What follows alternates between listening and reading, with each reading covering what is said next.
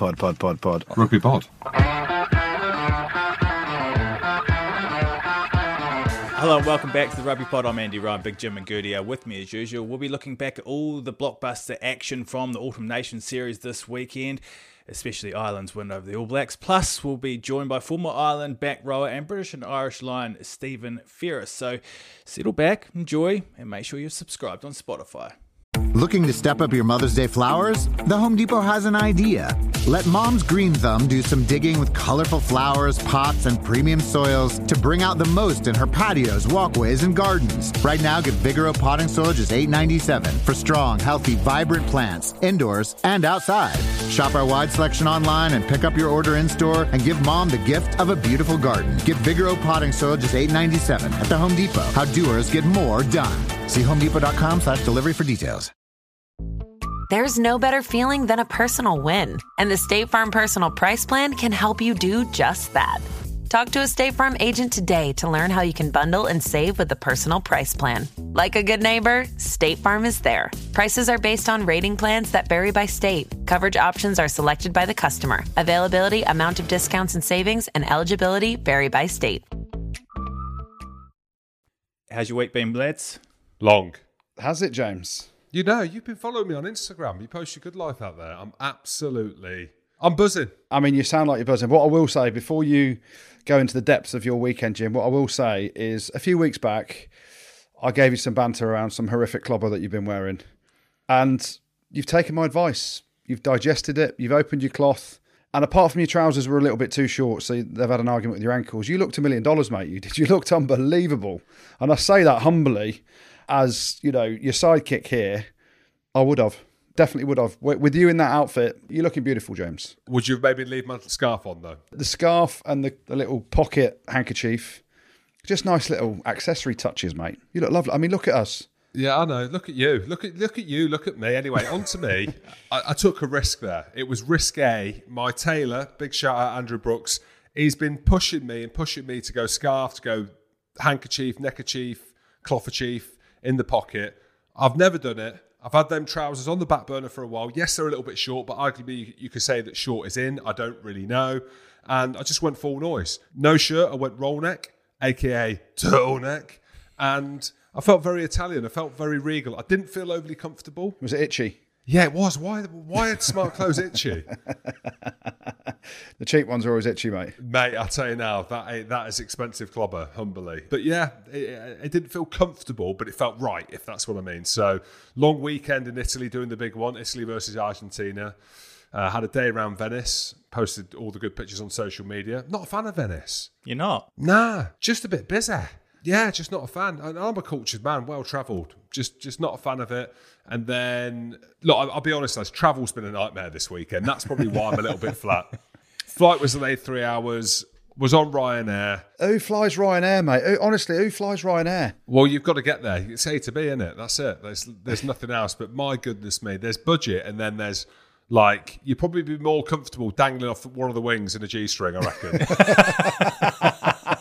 I was going to say, how was the back in those bucket seats? Ridiculously uncomfortable. But I got brought back down to earth as well, today being Monday when we recorded. I was in the prison. Not as in, like, in prison myself because I've been arrested for abusing all the stuff on the Ryanair flight. What have you done? Nah, just giving back, just going to the prison, give a bit of a talk, tell them how rugby saved my life. And But you were lecturing the prisoners. Well, I'm not lecturing, I'm more sharing, I'd say. The life that could have been for you, Jim, if it wasn't for Mrs. Good. That is the whole thing, Andrew. The life that could have been, and I spoke about it with the guys. And it's one of them. I went to the prison, right, and there's an array of people in there, an array of characters.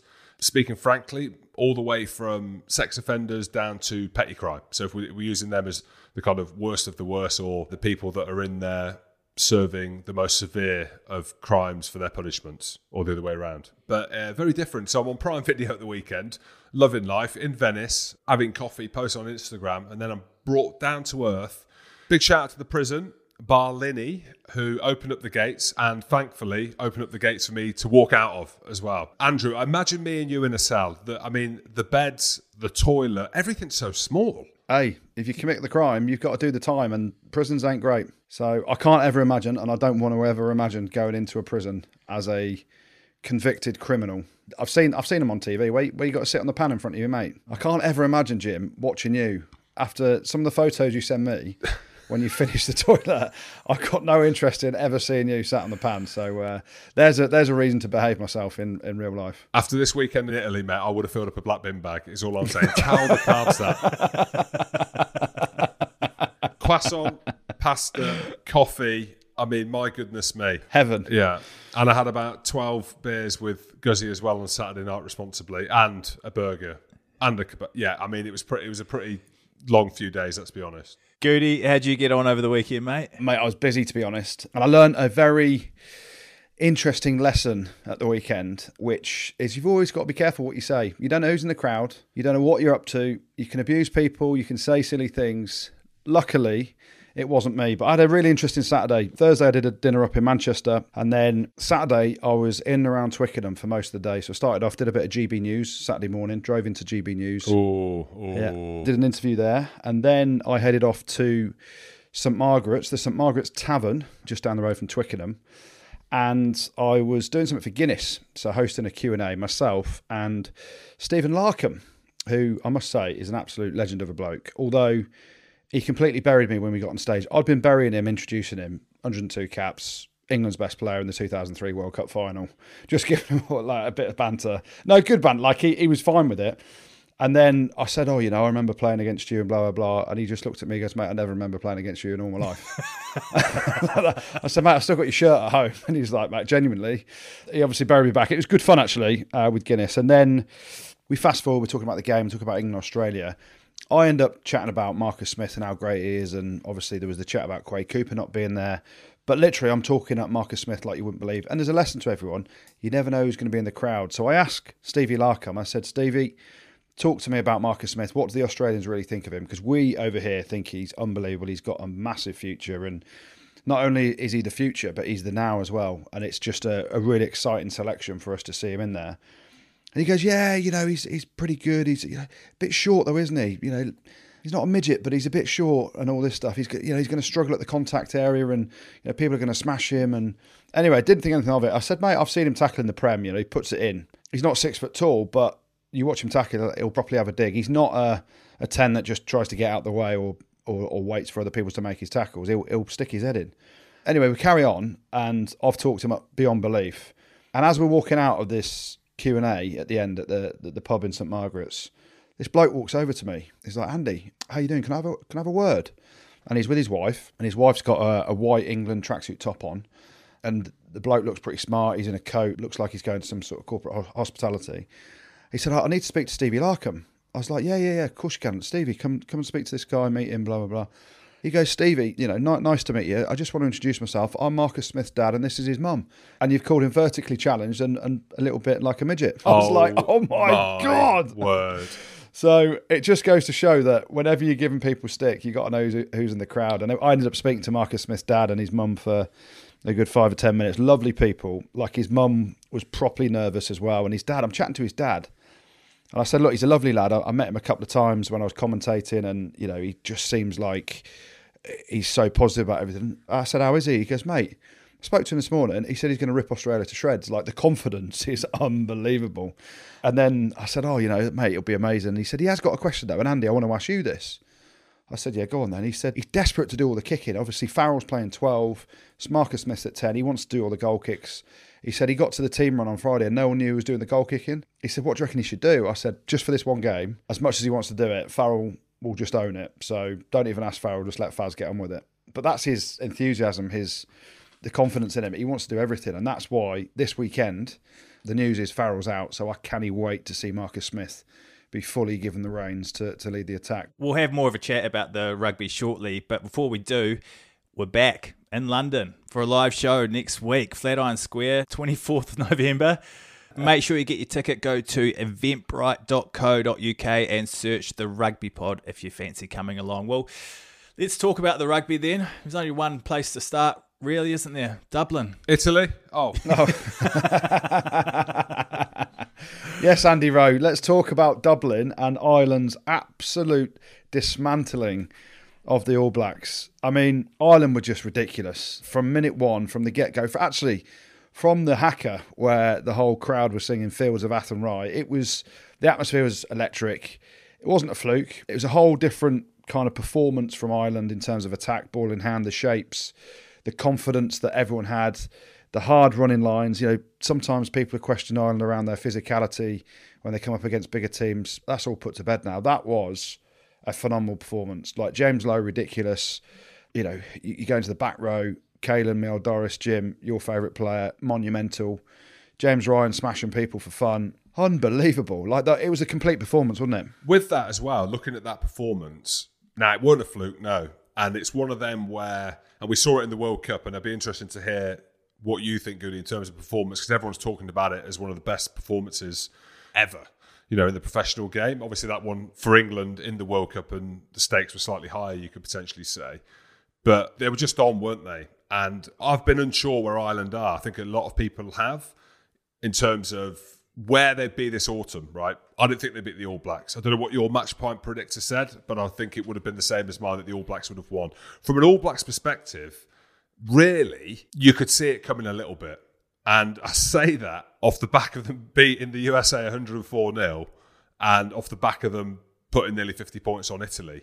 But the performance against Italy was arguably the worst I've ever seen the All Blacks play.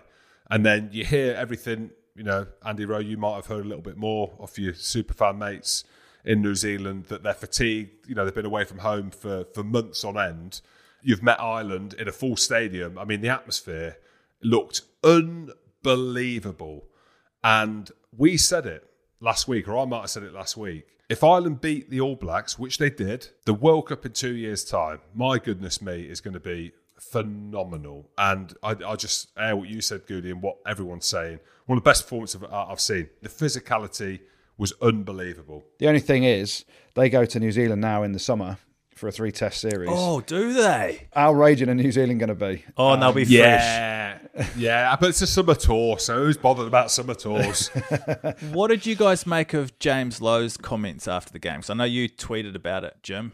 It went viral. Well, yeah. I mean, I tweeted about it on the Sunday in Venice, and I was slightly hung. Not too bad, but a little bit dusty. And like I've always said, I'm not great at contextualising on Twitter. I'm better talking about it as we are now, probably talking a load of crap as well. Yeah, it went viral-ish, I'd say. I had 66 comments, and the comments weren't great. So basically, I put a tweet out saying, for anyone who questions residency rules and/or project players, this is an example of why you shouldn't. So I'm kind of telling them they shouldn't, but it's almost like I'm just saying it. A snapshot of what it means. I imagine it must have been extremely difficult for James Lowe to be stood in front of the haka, having grown up doing it.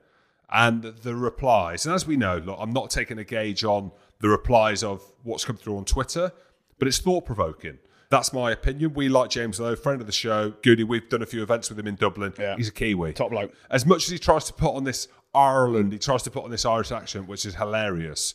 My point being is the interview off the back of that performance, for anyone that's questioning someone that is playing for Ireland or playing for whoever, whatever the country is, you can't question it after that performance. And that interview, the emotion that he showed, is the emotion around what modern day professional rugby and professional sport is. Whether we like it or not, the rules are there now that players, coaches, not just in rugby, in all sports, are now exploiting however the residency rules may look. There's a part of me that understands, where people from Ireland will be like, well, what the hell is going on here? CJ Stander took a little bit of shit as well. But I look at someone like James Lowe, I don't know whether they would have won the game if he weren't playing. That's how good and how influential he was. Can I just ask what the issue around what he said was? Because I watched the game, I was gutted that we lost, that the All Blacks lost, but seeing James Lowe cheered me up a little bit. I thought he showed some pretty good passion. What's the actual issue around what you tweeted? What's the other side of the argument? I think the issue with it is that people have taken umbrage with is the fact that it was all about the All Blacks. It wasn't necessarily, the questions weren't really saying how does it mean to you to play for Ireland. It was all about how good is it to beat the All Blacks. You were an ex-Maori, you've grown up there wanting to be an All Black. But just look at him in his performance. Look how much passion he's got in the Irish shirt. You know, he scores a try, the turnover, everything. He's celebrating, he's screaming with the crowd, and it was spilling out of him. So I think it was more a case of the line of questioning that obviously means a hell of a lot to him. You can see how much it means to him to play for Ireland. Could you imagine stood, right, and having faced the hacker, and you've sung the English anthem a few times, being a passionate Englishman, let's just say that. I'm trying to be polite here. Arrogant, bold, fat, traditional Englishman. Hold on, I'm not bold anymore. Throw 10 grand at it, mate. Anyone can not be bold. But with James Lowe, can you imagine? His knees must have been clattering when he stood there facing the hacker. No, anyone that's abusing or saying anything negative against it, no one can imagine how he feels. You know, and I give you a load of banter on here, Jim, about being English, but, you know, having to go and play for Scotland. You're fully fledged Scotsman. It's similar but different, right? No one can imagine his feelings before the game. And it's like anything. When you're probably told you ain't good enough to play for one team, and then you get the opportunity to play against that team for your adopted country, who you've done nothing wrong by moving over here. He probably, when he came over here, did he come over and go, I want to play for Ireland? No, he came over, and then things transpired that he was a damn good player. They can qualify in residency, and there he was. Well, let's get an Irish view on the game in Dublin now then, and we can have a chat with friend of the show and a very happy former Ireland international, Stephen Ferris. How are you, mate? I'm absolutely fantastic.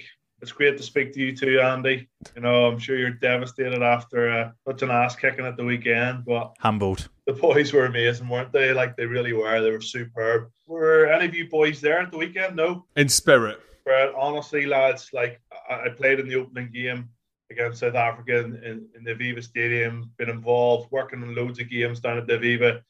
I've never felt an atmosphere like it. Like, and it's really weird because last week against Japan, like, we're struggling to sell tickets. And then, like, this weekend against Argentina, there's still tickets available. But when the All Blacks come to town, it is the biggest show in town. Why was the energy like that before the game? Is it solely because the All Blacks were in town? Like, is this the biggest game from a perspective of an Irish player or Irish fans? Why was it so different? I think it's different because there comes the expectation now, Jim. Like, I think getting that monkey off our back in Chicago, then obviously we beat them in 2018, that when they rolled into town, it was like, you know, we can do this. Where over the last 20 years, it's been like, you know, hopefully we can score a few tries and we'll just go and watch the All Blacks and see how good they are. Where now it's like, let's see how good the Irish boys are. And I think that Japan result as well give everybody a lot more confidence getting into the game. And yeah, expectation, and what comes with expectation comes pressure. Like, and the boys were just immense. Mate, just looking at the game again and watching back, and obviously I was at Twickenham watching it on the big screens there. When the hacker's going on, you hear the Fields of Athenry coming out. That was like spine tingling. So for those Irish boys, and it's now making me feel a bit goosebumpy now and quite nice, but it was unbelievable. There's obviously a mark of respect, but also that was a real sort of instigator for the team as well, do you reckon? And then you see the boys smiling and really buzzing for the hacker. It was, the atmosphere must have been off the charts. The thing that I liked about it was, like, so New Zealand came, there's obviously different types of haka that they do, and they went back to the original Kapo Pango. Yeah, that's the one, Andy. And it takes quite a long time to do it and to do it right. But initially, all the fans quietened right down. There was pure silence. And then it felt like the Kiwis sort of milked it a little bit. Like, they were taking so long overdoing it that the Irish fans then just felt like going, hold on a second, guys, we're getting a little bit pissed off. And they sort of started singing songs, and there was ole, ole, ole. It sort of started first, and then Fields of Athenry, Goody. As you lads know, like, I can sing out at the top of my lungs. Mate, are you basically claiming that you started the Fields of Athenry in the Aviva Stadium? That's what I'm telling people. Say it on here now. Claim it. You started it, and it was the start of an amazing victory for Ireland. Yeah, it was me and Eddie O'Sullivan, like. Stevie, it's weird, isn't it, how sport goes? And, you know, we've had loads of chats, both on the podcast, both for Rugby Pass and kind of, you know, over a few beers. Looking at this Irish team, there's question marks probably coming more from me than anyone else around Sexton. The questions are not coming from me around Andy Farrell. If they didn't beat New Zealand right, and you look right, they had Japan, and it'd be like, well, okay, it's Japan, even though Japan are good. Then they've got Argentina this week. It'd be like, well, it's Argentina, we should win that. How big a statement do you think for the world of rugby that Ireland have beaten the All Blacks and how they did it as well? What kind of statement does that send out, do you think, leading into the World Cup in 2 years? Huge statement, Jim. And I've been reading a lot of New Zealand press, going on to the social media channels for New Zealand. And a lot of the New Zealand fans were actually applauding the way that Ireland were playing. And yes, of course, they were getting on their sides' backs, and some of the individual players, didn't play particularly well. But I think all in all, the way that Ireland played blew a lot of people away. Yeah, Andy Farrell, I know during the summer series or the Autumn Nations Cup or whatever it was, Mickey Mouse Cup back then, there was a lot of trial and error of the way Ireland wanted to play. There was no fans there. It was boring. Yourselves lads working on the games. It was soulless. It wasn't very enjoyable for us, for the players, for the management. And sure, it was hard times. But they've come out and they've started to play this style of rugby. So now I'm asking the question, how do you stop this? And it's going to be tough. And that's what the coaches are going to have to try and figure out. Because if Ireland continue to play like this, that they are going to be a bit of a train with no station and hard to beat. Stevie, given the way they dominated the All Blacks, were you surprised that the All Blacks didn't really fire a shot? Like, we'll probably come to expect them to work their way back into games in the past, but it just didn't happen. I think I was as surprised as everybody with the amount of errors and mistakes that the All Blacks made. Their handling, throwing the ball into touch, kicking the ball away when the counter-attacking opportunities. Their big game players, Bowden barking off after 21 minutes. Mwanga, come on. Those lads tackled their socks off in that first half. Like Blackadder and Papali'i and those lads, 160 tackles they made in the first half, and Ireland made 37. It was just relentless from Ireland. And there was some stat come out at the weekend that Ireland spent 8.5 minutes in the New Zealand 22, and New Zealand spent 30 seconds or something in Ireland's 22.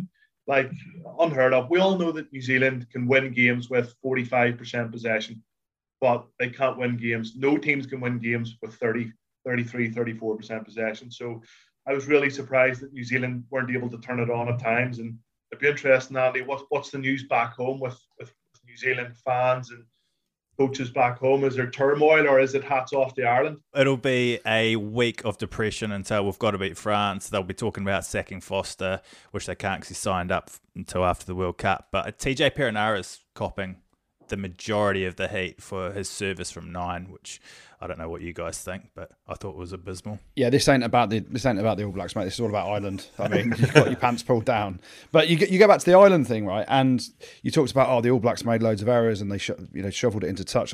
That was all about Ireland's defence, though. The intensity. I ain't ever seen a game like that.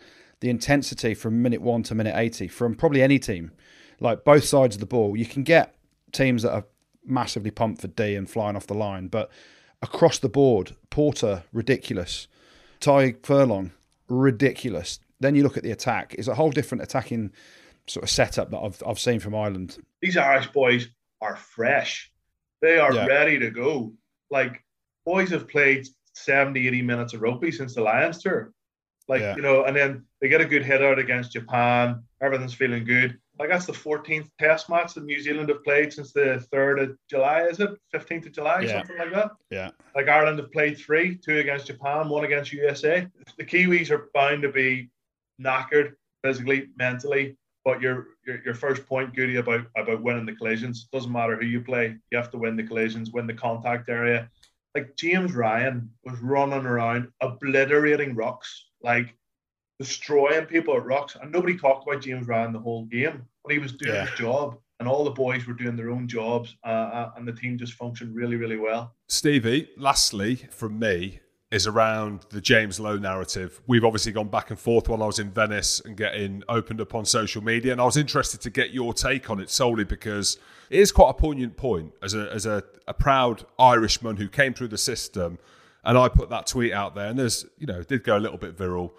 But as an Irishman, like, how do you feel when you see James Lowe's interview after about him being a Kiwi, not making it as an All Black, coming to Ireland, and it's all about, James Lowe not making it for the All Blacks, but putting in that kind of performance? There's a lot of varying opinions on the subject of players coming over, whether it's for Ireland, Scotland, or whoever it may be. Some international sides have more than others.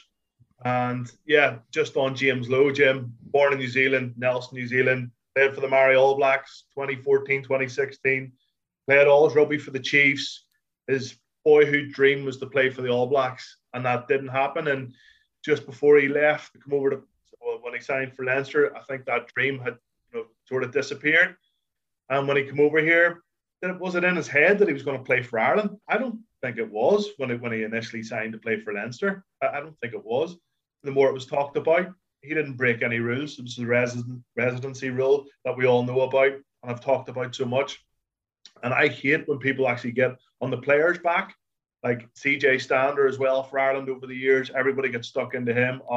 Speaks with a South African accent, James Lowe, Jim Gibson Park, Bundy Aki, these fellas. It's not their fault. Like, it definitely isn't. That they went with all the rules. Of course, the ideal scenario, and I know I sent you this in text, Jim, is that when you represent Ireland and you're standing there with me or whoever, that you're standing alongside 22 other guys that are born and bred from Ireland. And that's what the RFU are trying to get to. Leo Cullen at Leinster is trying to get an academy full of Leinster guys that are going to come through and make it into the Ireland squad. And it's the same with Ulster, Connacht and Munster. That's the end goal. But it's professional rugby. I don't think it's ever going to be like that. Look at England, Vunipola brothers, Manu Tuilagi. Look at Scotland. All of them. Mate, the stories around Jim here. Jim wasn't good enough to play for England, so we had to go and play for Scotland. Same story, right? Yeah. Very similar players. You could go through so many. I think probably the only team is South Africa that have so many guys that are born and bred. But I think it starts to become an issue, and it would for me as a player, a former player, if I was going to watch Ireland and 7 or 8 of the lads weren't from Ireland. I think if you have 1 or 2, maybe 3, you can get away with it. That's my own opinion on it. And I don't think the RFU, somebody else like James Lowe comes up that's going to potentially play for Ireland in the future, that are going to get him over here. I think they're very cute now going forward, and they know what people's opinions are on it. And if you show passion and enthusiasm and physicality the way James Lowe did at the weekend, and we all seen those pictures of him celebrating that Peter O'Mahony turnover, like, you cannot question his attitude towards playing for Ireland. I think he's a great player. Like, I love watching players with a little bit of X factor. But just to finish on this point, do I think Ireland would have won on Saturday without James Lowe, Jameson Gibson Park and Bundy Aki? And my honest answer is probably no. Yeah. So we got to aspire to fill in those very small spaces with Irish-born players. But, Robbie Henshaw, if he was fit, probably would have been playing ahead of Bundy. But yeah, I know it's a grey area for a lot of people, but the lads have broken no rules. And the residency rules now changed to 5 years, correct? Yeah. And that's the thing now going forward, isn't it? Like, I think James Lowe was one of the last boys to benefit from the 3-year residency. And mate, you only have to look at his passion at the weekend for playing for Ireland. I don't care who you are, what you're thinking. He's fully invested in that. And, his performance was phenomenal. The other one, actually, and interestingly, obviously, with Johnny Sexton out injured now, Carberry came on, and it's a big turning point, isn't it? And I'm not writing Johnny Sexton off at all, because he will bounce back. But Carberry came on when the game was still in the balance, kicked like a dream. Harry Byrne's the big future there, isn't he? Boys are talking about him. Well, Harry Byrne's been talked about so much, hasn't he? But again, he's so many injuries, picked up a lot of injuries, not getting much game time. When he's given his opportunity, like a couple of times in the warm-up, he's ready to go. And the next thing, he's, the hamstrings went again. And it's just been really unfortunate that he hasn't got a run of games. Like, if Brian O'Driscoll talking him up, he's not going to get ahead of Johnny Sexton unless he's injured. Johnny's obviously the captain of Ireland. So fair play to Joey Carberry. He showed a lot of balls stepping up to knock that one over for 50 metres. I know it just scraped the crossbar, but, Joey Carberry, we all know he's got this potential, and he likes to throw the ball around, and he'll fit into what Andy Farrell wants with the style of play, but he hasn't maybe shown enough either at times. Stevie, just before you go, how's the baby? How are you getting on? Be honest. Yeah, no, she's awesome. She's really good. But... yeah, no, Laura's doing most of the work, Jim. She's... You're on the golf course in the other house up near Port Rush, aren't you? No, good. Everything's good, thanks. She's been a dream so far, so long may it continue. All right, Stevie, thank you very much for coming on the show, mate, and best of luck for Ireland against the Pumas this weekend. Cheers, Andy. Cheers, lads. Cheers, Stevie. Cheers, Stevie. Thanks, mate. No bother, lads. Top lad. Top bloke. Yeah, absolute legend, Stevie. Isn't he? I could listen to him all day, and we chat to him a lot, don't we? Do a few bits with him. His voice is so calming, so reassuring. He works extremely hard on his craft, Andrew, probably similar to yourself in terms of detail and reading stuff, and he's up to date, he's opinionated, very, very good. And I lean on Stevie for a lot of stuff, Irish rugby, a lot of stuff, all the stuff Irish rugby. Well, we all saw it on social media over the weekend. Springboks captain Siya Kolisi making time for fans after their win over Scotland. Well, Jack Denton was one of those fans who actually ended up jumping the fence in his budgie smugglers and getting his ass signed, for want of a better phrase. How are you, Jack? Not bad, mate. Still in cloud nine. Jack, I bet you are on cloud nine. Let's just get this straight first, because for people who don't recognise the broad Scottish accent and the surname, you are the brother of one of my former teammates, Triple D's, Dave Denton. So who were you supporting at the weekend then? Let's put it out there first. I am indeed brother of David. I'm going to be honest with you. I may get a kick from David later, but since he's retired, I've switched back my allegiance back to South Africa. Not going to be chuffed. Oh, nice. And let's have a chat about it then. Obviously, you've stripped down. It's in Scotland. It's absolutely Baltic. You know, Jim says Dave is hung like an absolute squirrel. What were you thinking? Because to get it all out and then poke your arse at Siya Kolisi, was there a plan there, or was it just off the cuff? Well, first of all, at the call, I just made sure there was no high-resolution cameras around. I could capture that. Jenny, man, I bumped into him on Friday night just walking around the street, and I just let him know, listen, man, I'm going to be out there. I should be pretty easy to spot. Not very tan since I've been living here for a while, and the rig's not great. So if you could just keep an eye out for me, that would be fantastic. I just really would like you to sign my budgie. And credit to the guys, they came around. I upped everyone up to sort of help me scream towards him.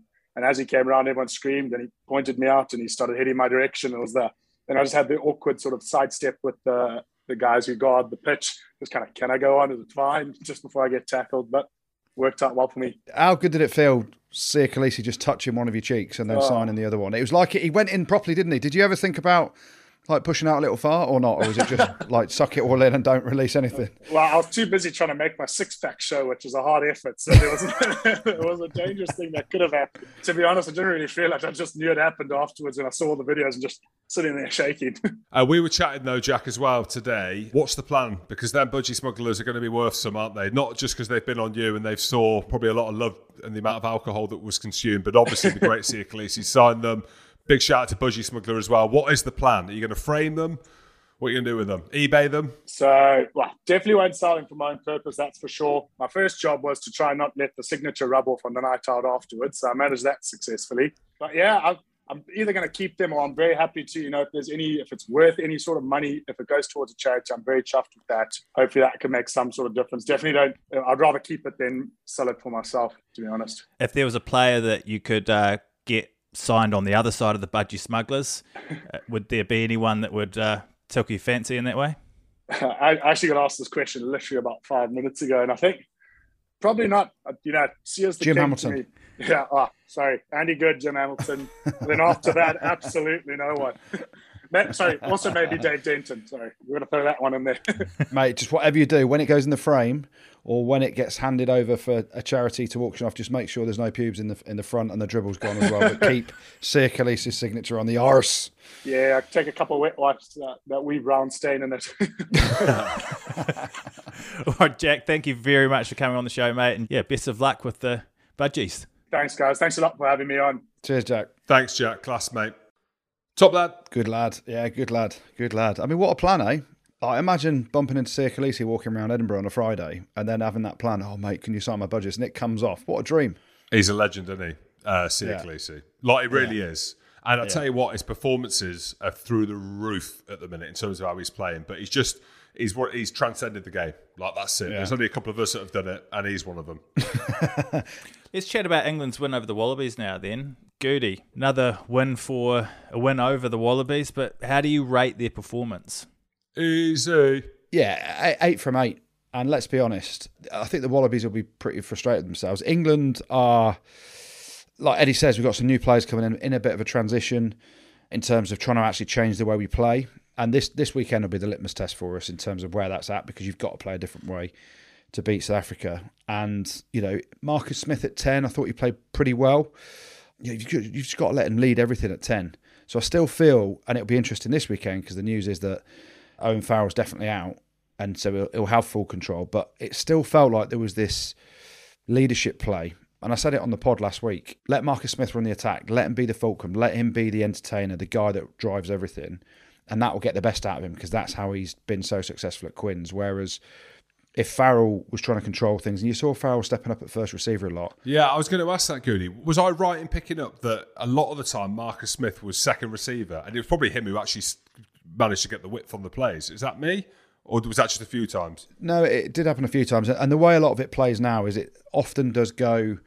You see some of the plays that end up going out the back. You go a 9-12, and then you've got a short line. The 10's out the back, and then you've got a couple of layers of attack outside that. Jim, you're just fucking head down pushing in them all, mate. But there are some times when that's interchangeable, and you want the better ball player, which is Marcus Smith, being that second guy. But it just seems sometimes that where Marcus Smith wants to go and dominate, and as he does for Quins, it just felt like it was not quite as fluid as it could be. And it's going to happen because you've got a new combination playing together. He's never played with Ben Youngs, apart from against Tonga last week. He's never played with Owen Farrell at 12. I can't wait for this weekend to see Slade and Tuolangi back in the centres with Marcus Smith at 10. And you'll probably go Malins on one wing or Radwan on one wing and Johnny May on the other. Probably going to say Malins will start on the wing because the aerial threat's coming.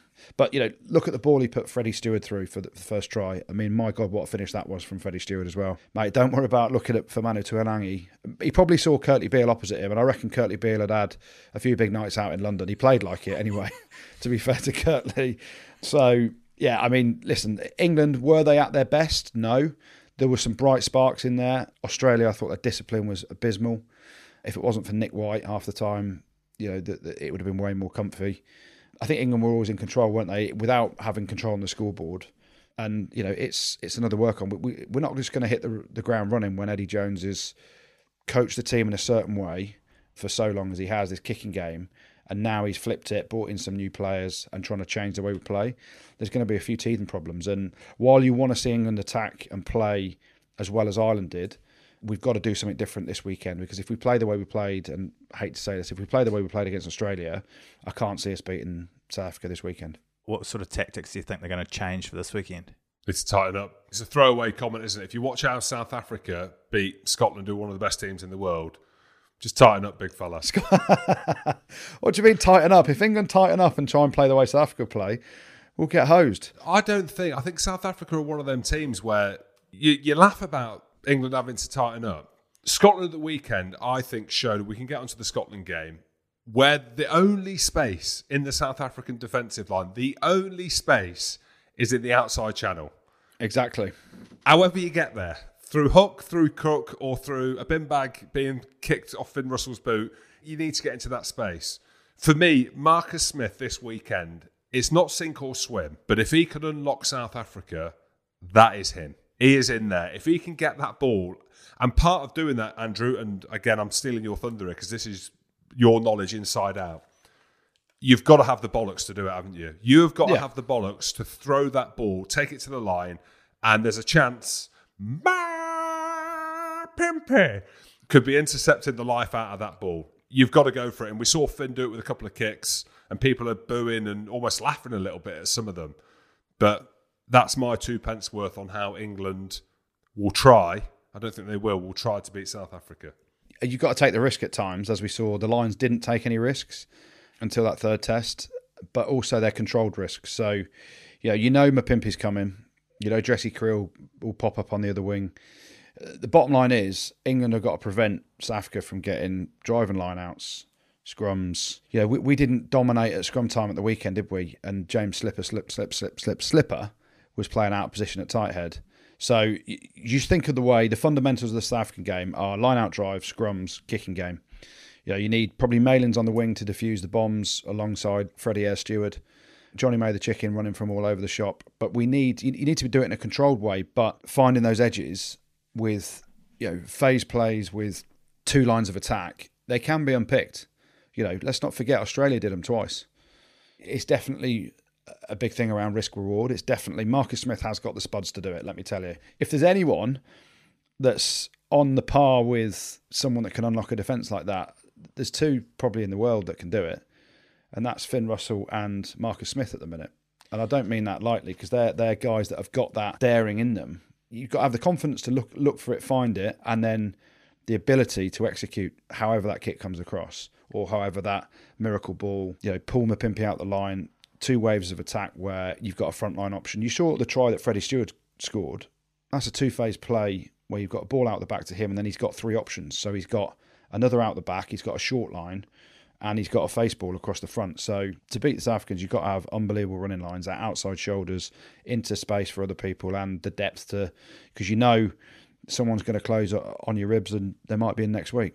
Well, unfortunately for Scotland, Finn Russell wasn't quite able to unlock South Africa as much as he would have liked. Jim, what do you make of their performance? Well, it had nothing to do with Finn, and I didn't watch the game live because I was doing Italy-Argentina, so I watched it back, having known the result and looked on social media to see what the consensus was, and there was a lot of talk about Finn Russell not playing well, which wasn't the case. Like, he missed a few kicks at goal, as did the South Africans as well. I don't know whether it was windy in Scotland, but it probably was. Too many Five Guys. Exactly. So he's probably, I was going to say shitting himself, but he probably was after eating the amount that he ate. Scrum. That was it. I mean, we can put the line out in there and say line out drive. It was more line out aerially as opposed to the drive. Scrum got hosed. You can have the best game plan in the world. You can have the best fly half in the world to unlock South Africa. If you get smashed at the scrum and you get smashed at the breakdown, you can't win a line out. You may as well go home. Like, South Africa didn't play that well. Yanchis, both 9 and 10, didn't play very well. Herschel, especially at 9, I thought was shocking. I'll say it there. Etzebeth played well. Etzebeth was the best player on the pitch. He was. Why did Hamish Watson start on the bench? Don't know. You heard the cheer when he come on, and there's been a few cheers in recent years, and, you know, humbly myself winning my 50th cap against Australia, it sounded very similar. Don't know why. I do know why. I do know why he didn't start in terms of, not from the inside, but the reasoning behind why they wouldn't have picked Hamish Watson. He's probably not 100% fit. He's been out since the British and Irish Lions tour, not too sure on the injury. He's obviously cut his mullet, so he's not the same player. But my thinking behind it must have been the line out. You look at South Africa in the line out, again, even when I was a player, that's all we used to speak about was line out and scrum. That was it. Now, we know that Hamish Watson isn't the biggest of humans in terms of height, and they went for Nick Haining at 6. For me, it was a surprise. Hamish Watson, we're talking about one of the best players in the world, IMO. Question on that, though. Haining is not very much bigger than Hamish Watson at all, is he? I read a stat there, very similar height. Yeah, he's a little bit taller. I read it was half an inch or an inch or something. It's not like it's 4, 5, 6 inches. It's smoke and mirrors, though, isn't it? Like, this is the thing. Nick Haining seen more as a line-out forward, but I think for me that was the biggest selection mistake. You know, obviously Matt Scott coming at 12, and I think that was definitely the right decision. Rufus McLean come in on the wing instead of Darcy Graham. So there was a few changes from beating Australia, which I thought was strange. But you also need to look at continuity. But none of that, in my opinion, was the reason. It was the breakdown. We got absolutely undone there, and we were just getting hosed in the scrum and couldn't win a line-out. It's weird because you look at South Africa, like they were there for the taking. We said that during the Lions as well, and they won. So I'm really looking forward to the game at the weekend because the way that England played against Australia and the fact that you could say that England have a stronger forward pack in terms of scrummages, and that's why I think that Marler will play, having eaten all his chilies. But yeah, disappointed by Scotland, and it goes back to the point that I made at the beginning of the Autumn Nations Cup. It could all look great for Scotland, like in terms of you beat Australia, you beat South Africa, and your last game against Japan. We've obviously not beaten South Africa, we've beaten Australia. The game against Japan, imagine how angry they're going to be. Imagine how angry having 60 points put on them against Ireland, and they're thinking, right, the Scots are having it. Your man is all I'm saying. Mate, you need to get through Japan, then just worry about Italy and the wooden spoon game in the Six Nations, mate, because that's where it's going. We're miles better than Italy now. Miles, humbly. How does Scotland need to go against Japan to make this autumn a success, or is the autumn not a success? Just fucking win it. Just win it. Just remember the World Cup. That's all I'm thinking. Win it, but also, again, a week's a long time in sport. You look at the game against Australia, absolutely loving life. This week, a real disappointment. There's an expectation now in Scotland. You know, we would have won that game at the weekend against South Africa. I think we would have been 4th in the world or 5th in the world. Like, that's unreal. It shows you how quickly it can change. Why are you laughing, Andrew? Ifs, buts and maybes. Mate, if I didn't eat as much, I'd be about 13 stone.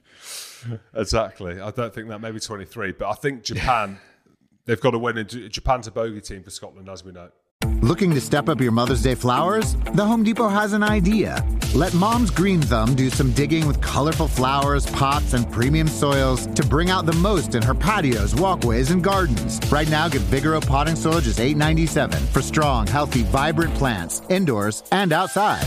Shop our wide selection online and pick up your order in-store and give Mom the gift of a beautiful garden. Get Vigoro potting soil just $8.97 at the Home Depot. How doers get more done. See homedepot.com/delivery for details.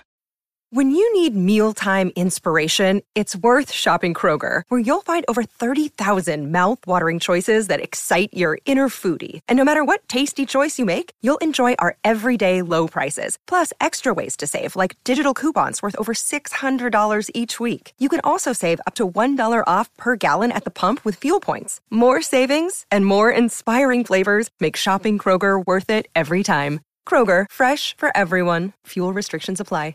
Well, speaking of bogey teams, Fiji, almost a bogey team for Wales over the weekend, weren't they? What do you guys make of that? Robbed. Robbed, eh? I wouldn't say robbed. Positively, how good did they look, though? Let's be honest. When their coach, Vern Cotter, good friend of the show, not even there. The coaches aren't even there. They've got a makeshift scratch team in terms of coaching team as well. I tell you now, I don't know how, but they could be the best team in the world. I don't know how. But just if someone can get a hold of them. What? I'm looking at them like, Jesus Christ, they're unbelievable. They are at sevens, right? Because that's where their talent really comes to the fore. Now, some of the players, Waitha-Levu is just ridiculous. I remember playing against him years ago, Stade Francais against Wasps, and I ain't seen many boys do Elliot Daly on the outside in a foot race. He looked like he was jogging. And then the try at the weekend was just phenomenal. Goes back to the same old question around World Rugby and the likes of Fiji. Where's the competition? Where's the growth? Like, where can they place them so that they can get regular sort of top level rugby? Well, they've only played 5 games since the World Cup. Yeah, and that's the thing. And listen, I know we're in COVID times and all that stuff, and a lot of their boys are earning decent coin, outside of Fiji and the Pacific Islands. I know there's the Super Rugby team that's coming in now as well, which is great, but there needs to be investment, and it goes back to there's a bit of corruption, wasn't there, from the Fiji Rugby Union years ago, a few years back, and questions around how and who was in charge there and where all the cash was going. So undoubtedly, they produce unbelievable rugby players, like with X factor left, right, and centre, and they always seem to raise their game and perform exceptionally well against Wales. But again, it was the fundamentals, wasn't it? Wales, the driving line out went well. Ellis Jenkins was, unbelievable. What about Lewis Rees-Zammit's wheels? What about his celebration? He did the lightning bolt. How cool. I was cringing because you nearly got beat by Fiji in the most respectful way in terms of how you've played, because Fiji had 14 men, 30 men for most of it. And he's done the lightning bolt, and I've thought, actually, mate, you've got 250,000 followers on Instagram. You could probably get away with that.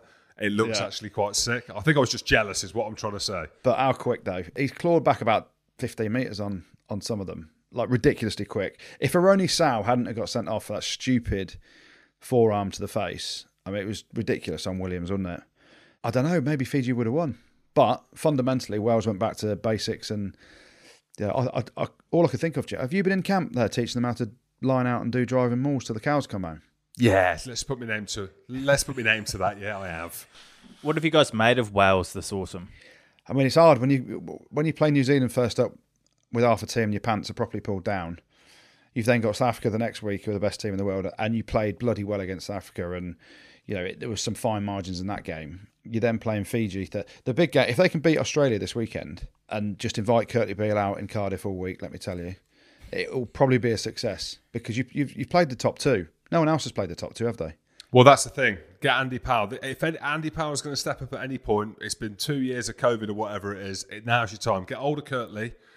Get hold of James O'Connor. Get the boys out who have got history. James Slipper must want to get on the slipper, right? Yeah, definitely. Well, that's where let's go out and get absolutely slippered. How can you go out and get slippered without James Slipper?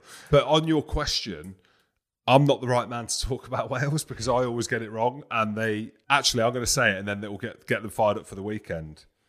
I don't know where Welsh rugby's going. Genuinely. I feel awful saying it. Six Nations champions they are, Jim. I know. It's mental that I don't know why. Alan Wins mixing with royalty over the weekend. Of course he is, and he deserves to be. But we're talking about domination on the rugby pitch. I don't know. I don't know. I cannot work Wales out. I look at the regions. They ain't going that well, let's be honest. Well, this is the thing. You have actually got a point, Jim. Thank you. I'll just say one thing, and it's not around their actual rugby. It's around the organisation. If you saw, I don't know whether you saw this, but there was a couple of tweets from some of the, I think, CEOs of some of the regions about how unbelievable it was for Ireland to beat the All Blacks, and that's how to run a production line and a union. And it was basically a little dig at the Welsh Rugby Union, because while they've taken away a load of funding, the IRFU have dished a load more cash out to the provinces, and therefore there's some results, right? So I think there's a big power play in Wales around cash and the WRU and how much they've put into the game. The CVC money's gone, and on not the professional game, but other parts of it. And where you say the regions aren't performing, they're also struggling for cash. And it seems that although they're supposed to be working all together, and the WRU sit at the top, they ain't. So that's perhaps why there's issues in Welsh rugby. But they're still Six Nations champions, Jim, and you boys just got away with a wooden spoon, didn't you? Well, you guys might be able to dissect it more with an open cloth on Wednesday evening. You mentioned Powley. He's going to be joining you guys on YouTube from 6:30 p.m. Wednesday. What could possibly go wrong? Hey, lads. Oh, my Powley, I can't wait. All right, bye. Well, let's have a look ahead to this weekend then and get your match pint predictions in front of the final round of the Autumn Nations Series. Don't forget, just download the free Match Pint app and join the country's biggest private league with the code RugbyPod. It's your last chance to win yourself some free pints. Do you guys know how you're getting on so far? Go on, hit me. Goody, you're ahead by 15, mainly thanks to Jim picking Scotland to beat South Africa. Why are you laughing? Let's start with the big one, Italy-Uruguay. A massive game, that one, eh? Who's commentating on that? Who'd commentate on Italy-Uruguay? Me, mate. I'm the Italian correspondent for Prime Video, so it's me. I'm going to go Italy because they desperately need to win. They are now 16 games lost on the spin. I'm not selling it, am I? And it's Uruguay. I've just made the World Cup, which is obviously great for them. Italy by 20. That's a ballsy call. Yeah. Italy by 12, I was going to say. So, there we go. Scotland-Japan. Konnichiwa, everyone in Japan. I know we've got millions of listeners over there. I'm going to go Japan by 5. I want to make sure that you put that on your match point predictor then. If Matsushima's not playing, maybe I'll change my mind. But Japan by 5. 6? How many did I say? 6. Japan by 6. I'm going to go Scotland by 12. Ireland-Argentina. Tough one. Imagine how hungover the lads are still, the Irish lads. And rightly so. Argentina the same though, off the back of a long tour, been away from home. They've got a bonus, I've heard, if they win this game. How much? Let's call it 50. Yeah, just call it 50. I don't know if Argentinian rugby's got that much money, but I can't see Ireland not winning. I don't think it will be as comfortable as we might think because of the hangovers, and they might make a few changes. Well, they're going to have to, I imagine, some sore bodies. Johnny Sexton's injured. Johnny Sexton's the best 10 in the world at the minute. So I'm going to say Ireland by 18. I thought you said it was going to be a bit closer than people think. I'm going to go Ireland by 12 again. France, New Zealand. Can he wait? Yeah, that's going to be a hell of a game, isn't it? I'm going to go New Zealand by 6.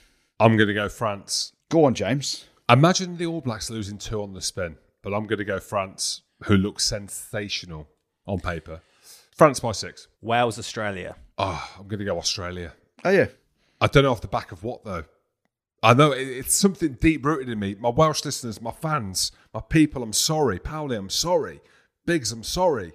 Alan Wynne, I'm sorry. The Sheriff, I'm sorry. Wales, I can't go against my Wales. I'm going to go Wales by 4. Oh, interesting. Wales by 4. See, if you went Australia, I was going to go Wales, but because you've been so positive about Wales, it means you're probably not telling the truth. I'm going to go Australia by 2. England, South Africa. Oh, do I have to start with this one? Yes, you do, Goody. I'm really sorry to every England fan on here. I desperately want England to win. I think we're going to struggle at scrum time a little bit. Underhill was massive. Curry was big. Courtney, we could smash them. I'm trying to convince myself. Manu back in the centres. England by 3. I was going to say South Africa, but I've got to say it. I can't bring myself to say it. England by 3. I think England will win. I'm going to go England by 6. Right then, well, let's finish things off with the good, the bad and the ugly. Yeah, fair few bits of good this weekend, and always we have to get one of my old clubs in there. So we're going to continue the theme. Leicester Tigers in the good again this week. It may have only been the Prem Cup, But they picked a prop at flanker in James Whitcomb, and they had 3 props on the bench and still beat Sale at home in the Prem Cup. So big shout out to them. They're on a roll. I think that's 9 from 9 now. Keep on going, boys. What else was good? Lewis Rees-Zammit's try. Ridiculous wheels. I'd love to see him go against Will Jordan in a race. And Adam Radwan. We should sell tickets for that. Get them all to a live show. Emma Pimpy. Yeah, I'm a pimpy. Yeah, just get them all to a live show. Anyway, Lewis Rees-Zammit, ridiculous wheels. Shout out to Sam Matavesi as well. 26 tackles and 4 turnovers won for Fiji. And it was a brilliant effort from those boys. I played with his brother, and his brother had half the engine that I had, which isn't very much. He's been messaging me on Instagram. He's trying to get the lawnmower 4.0. And he's like, I want 20% Big Jim code. I says, mate, just you're in Japan now earning the yen. Just pay for the full one, mate. There we go. So shout out to Sam Matavesi and his stats, 26 tackles and 4 turnovers. Fiji, they're going to get a mention in the good. Played with 14 men for 55 minutes and with 13 men for 20 minutes and still ran Wales pretty close, scoring a scintillating try of their own. Stuart Hogg gets a mention even though they lost. He equalled Ian Smith and Tony Stanger's record of 24 tries for Scotland. Well done, Hoggy. Sticking with the theme of tries, Jamie Blamire, 6 tries in his first 4 tests for England. A hooker scoring tries for fun, so big shout out to him.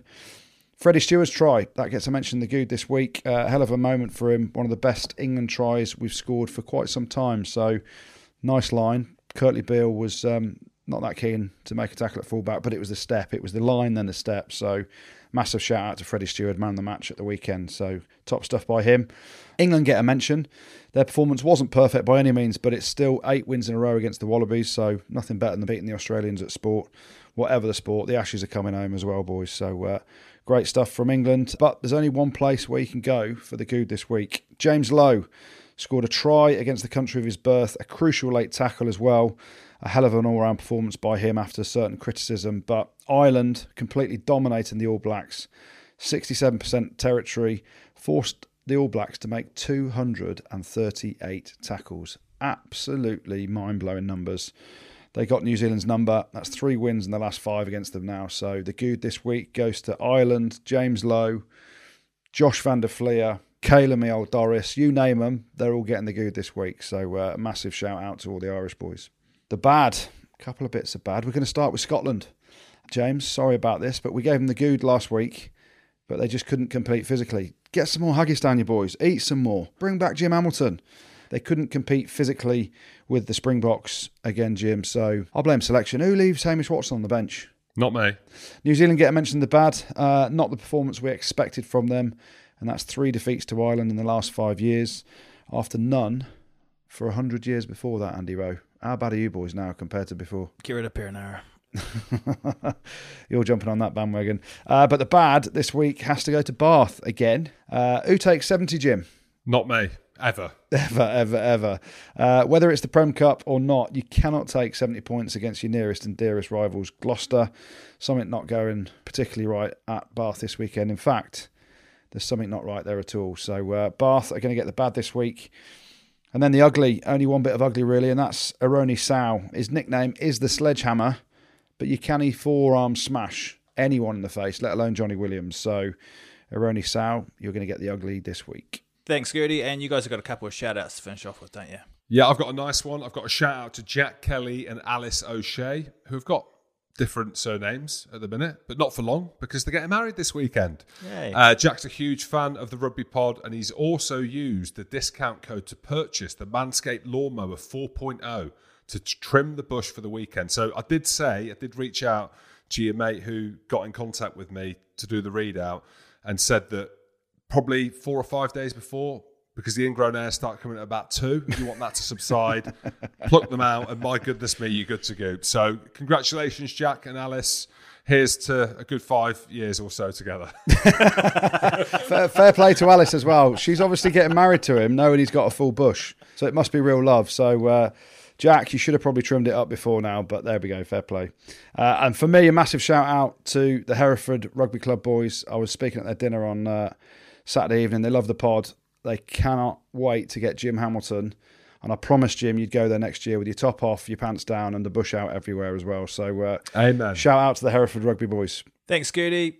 Thanks, Jim. Thanks, producer Tristan, and thank you very much for listening. And don't forget to check us out on YouTube and make sure you've subscribed on Spotify as well. Rugby Spot. Spotted pod.